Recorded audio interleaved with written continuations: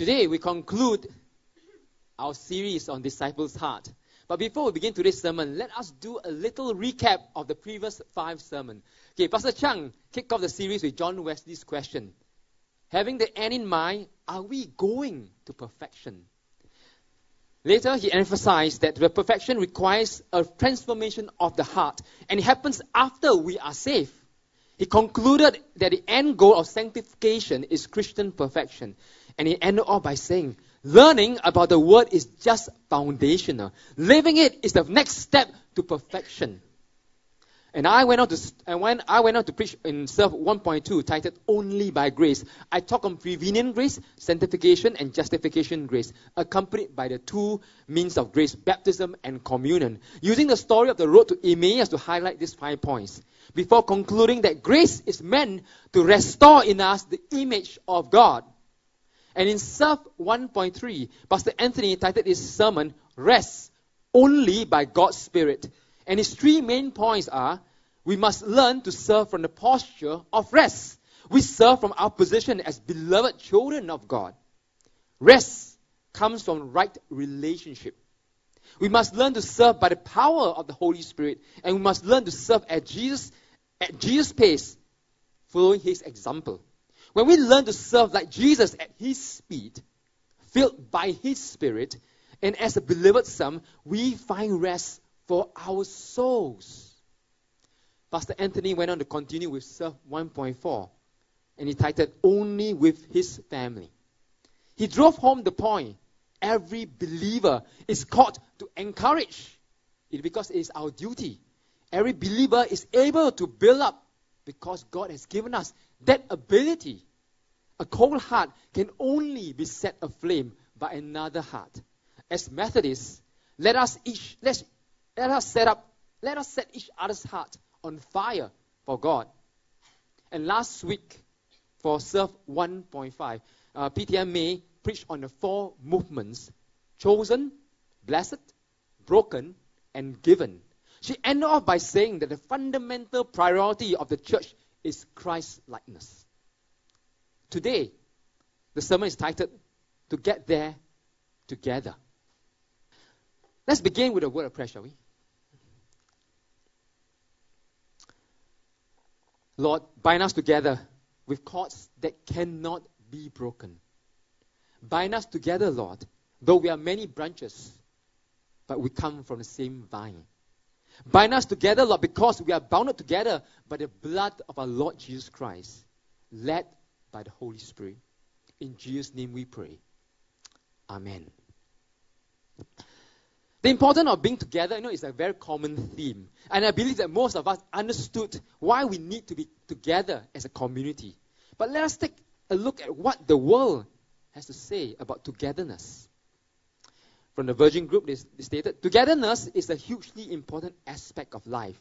It unites us, gives us security, much needed support, and a sense of belonging, and encourages us to love one another. There seems to be some similarities from our belief to love God and love another. So what about next one? If you want to go fast, go alone. If you want to go far, go together. Henry Ford has a good one too. Coming together is the beginning. Keeping together is a progress. Working together is a success. And of course, Mother Teresa has one too. I can do all things you cannot. You can do things I cannot. Together, we can do great things. Isn't that powerful? Together, we can do great things. And one last one. None of us is as smart as all of us. Makes sense, isn't it? And the Christian version would sound like this. Alone, we understand God's will a little. Together, we have a better understanding. Not C.S. Lewis. This is C.S., not Lewis. My initials. Okay. Okay, my first point for today is together in long obedience. How does together and long obedience relate? What is long obedience in the first place? You may whisper in your mind, you mean obedience alone is not enough? We must have long obedience some more? Well, you're right. Long obedience meant extended obedience, or in fact, continuous obedience. But is that all? Is that all? You know, in the disciples' heart, he has a better explanation of what long obedience is. And that is why, you know, if you still want to join a cell together, to learn together with a cell group, do purchase a book, okay, from the information counter. Today is the last day, okay? There are much gems and richness in the material. However, if you do not want to join a cell, you still can purchase a book to read on your own, okay? So what was the better explanation in the disciples' heart regarding long obedience? It says there, the essential thing in heaven and on earth is that there should be long obedience in the same direction.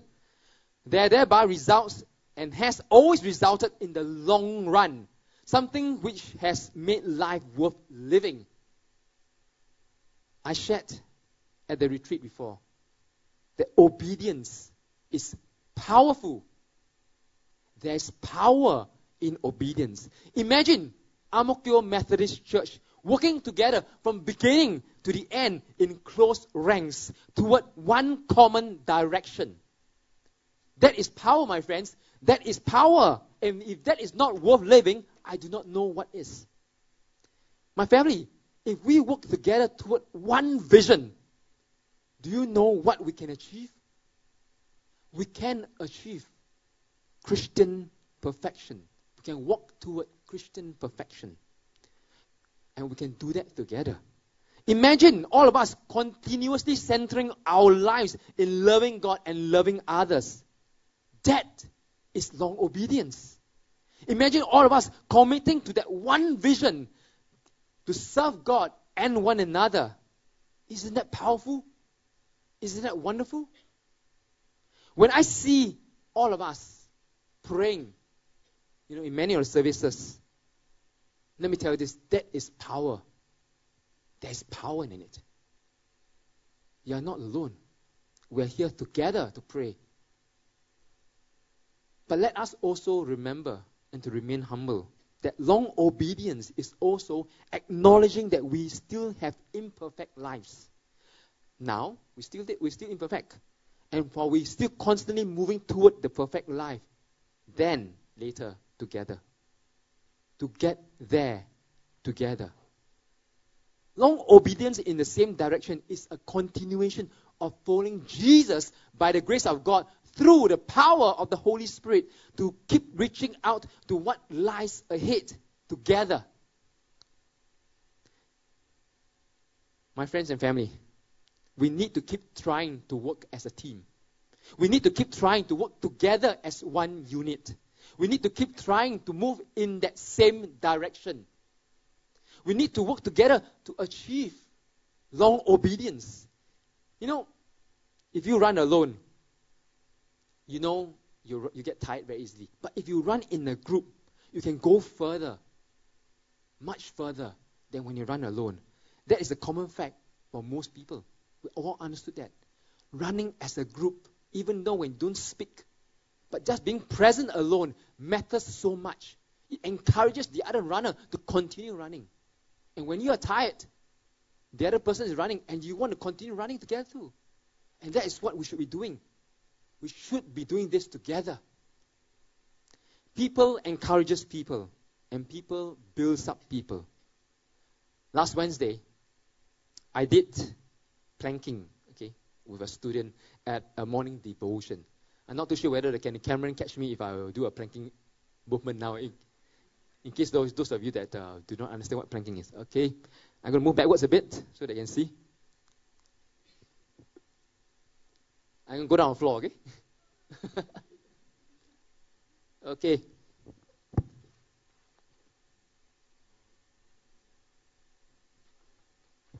Okay, that is what planking is all about, okay? Last Wednesday, what I did was this, okay? I did it together with a student. And let me tell you this, okay?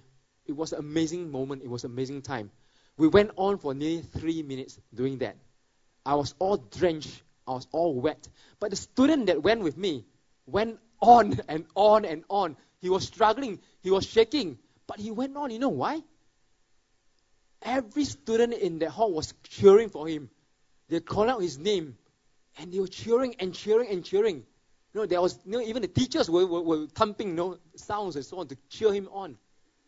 There is power in it, There is power when we do this together. There is power when we encourage another. You know how different it is? The spirit and the atmosphere ambience was totally different. It was a wonderful session. That boy was very encouraged. In fact, I was the one that gave up first. He went on. He wanted to go on.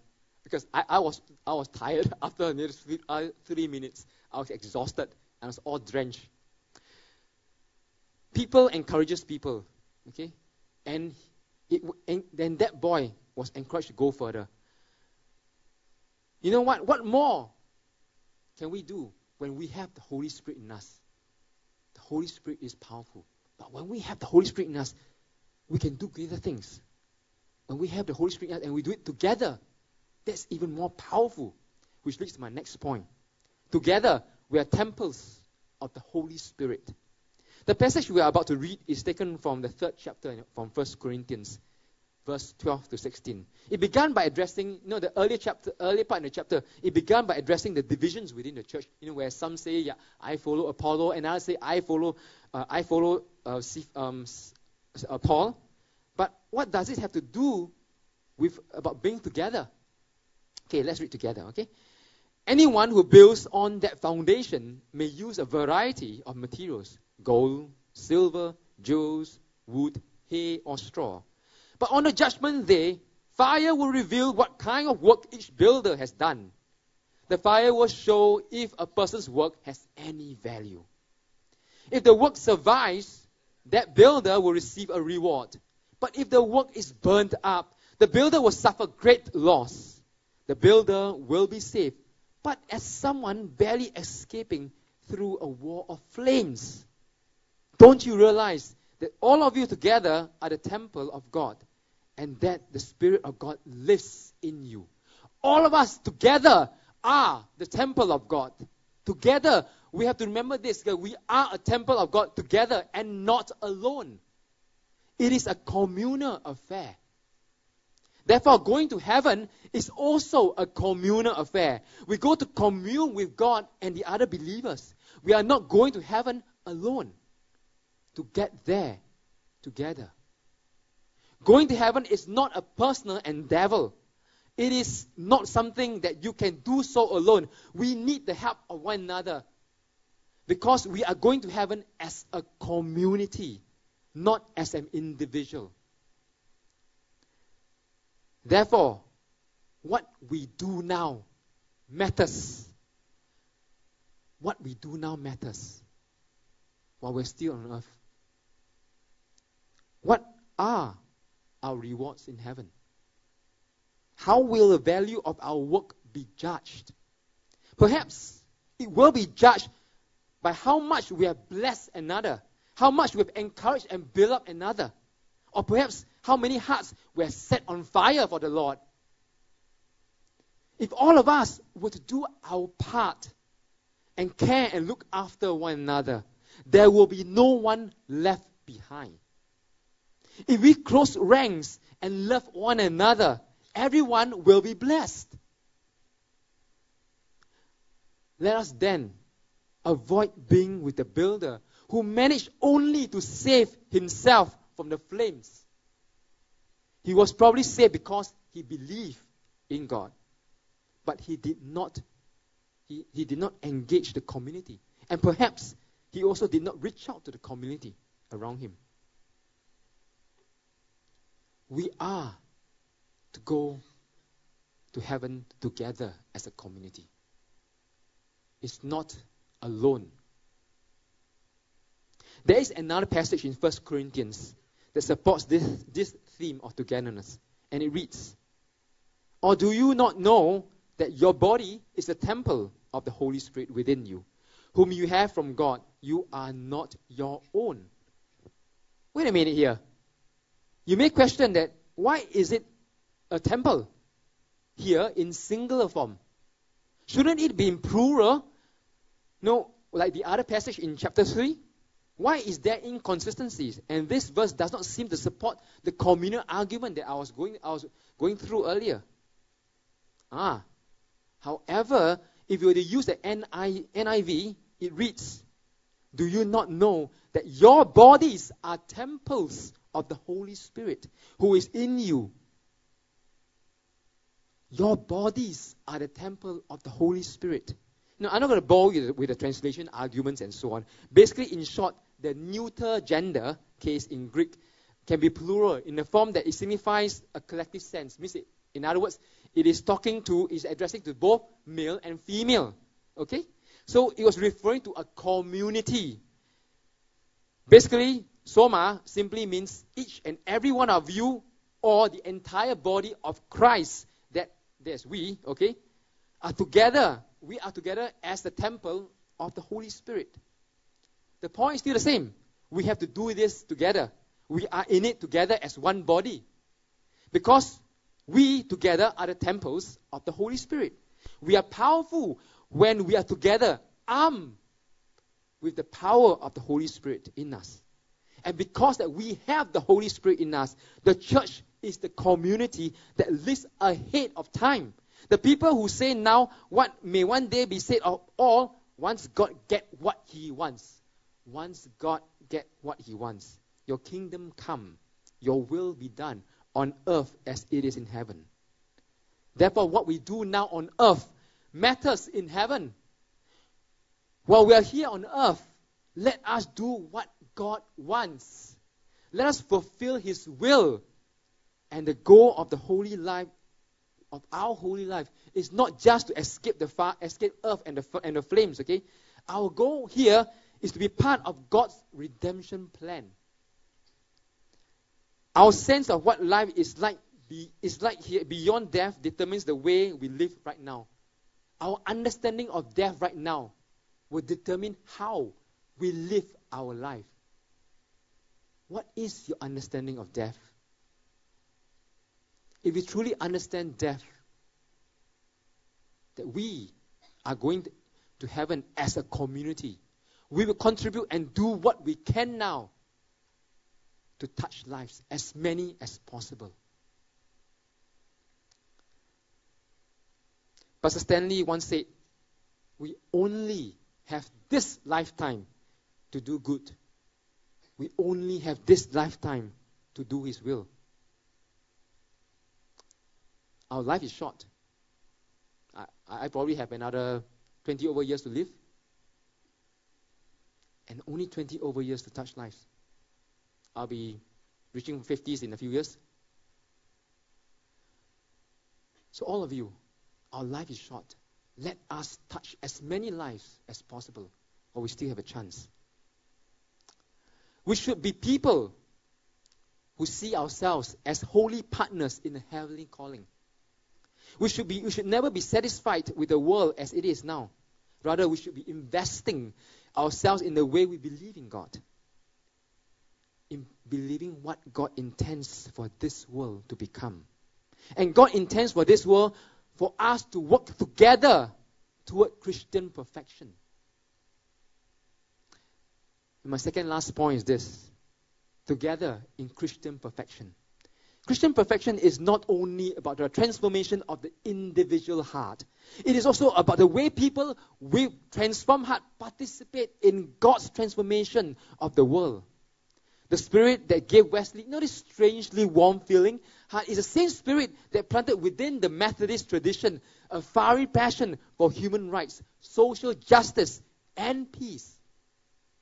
Christian perfection is a transformation, is a transformed community of God working together to transform the world to what God has planned. We may never see the fulfillment of this plan, but we will see it later. In other words, Christian perfection is an end without an ending while we're still on earth. Okay? It is the end goal to which God's saving power is always moving. Followers of Christ are always marching upward to Zion.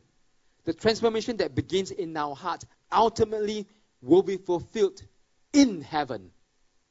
We will see the fulfillment coming to pass in heaven, but not here.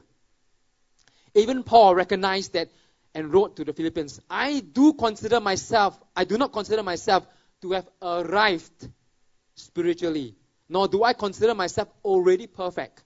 But I keep going on, grasping even more firmly that purpose for which Christ grasped me. We are all Christians in the making. We are not yet made.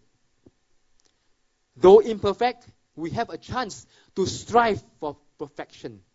And as individuals, our imperfection is great. However, as a body together, our imperfection may be reduced as we strive towards perfection easily. Our goal clearer. Finally, my last, to get there. To get to where? To get to heaven. And where is heaven? Heaven could be right here. Revelation 21 verse 1 and 2 says, Then I saw a new heaven and new earth, for the first heaven and first earth had passed away, and the sea was no more. And I saw the holy city, New Jerusalem, coming down out of heaven from God. Perhaps heaven will actually be here, this very ground that we are toiling. The Disciples' Heart Workbook mentioned this. I believe that heaven is not off on a distant cloud, but right here, close at hand. If heaven is going to be close, so close, shouldn't we start living the way God wants us to live? Heaven begins in the way we live right now, down here. What we do on earth affects what we do in heaven. Matthew 18:18 mentioned, Truly I tell you, whatever you bind on earth will be bound in heaven, and whatever you loose on earth will be loosed in heaven. I'm not talking about works. I'm talking about lives. To get there, we need to plan to go there together and not each man for themselves.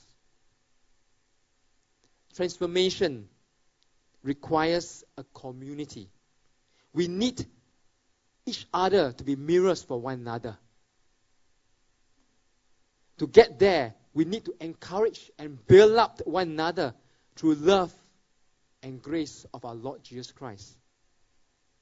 To get there together, we need to be together in long obedience. We need to recognize that we are the temples of the Holy Spirit. We need to work together toward Christian perfection. And lastly, remember this, there is power in obedience. There's power in obedience. When we are obeying together, we are one unit together. That is powerful.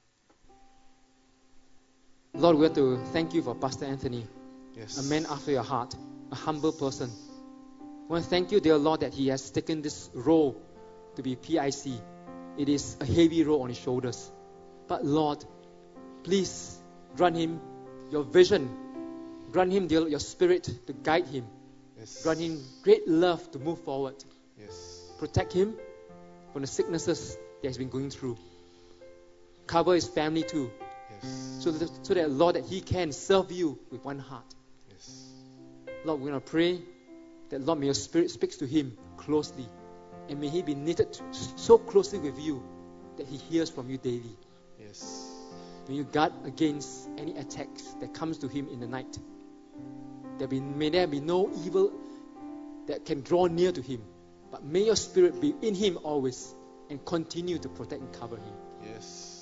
Lord, we thank you for this brother.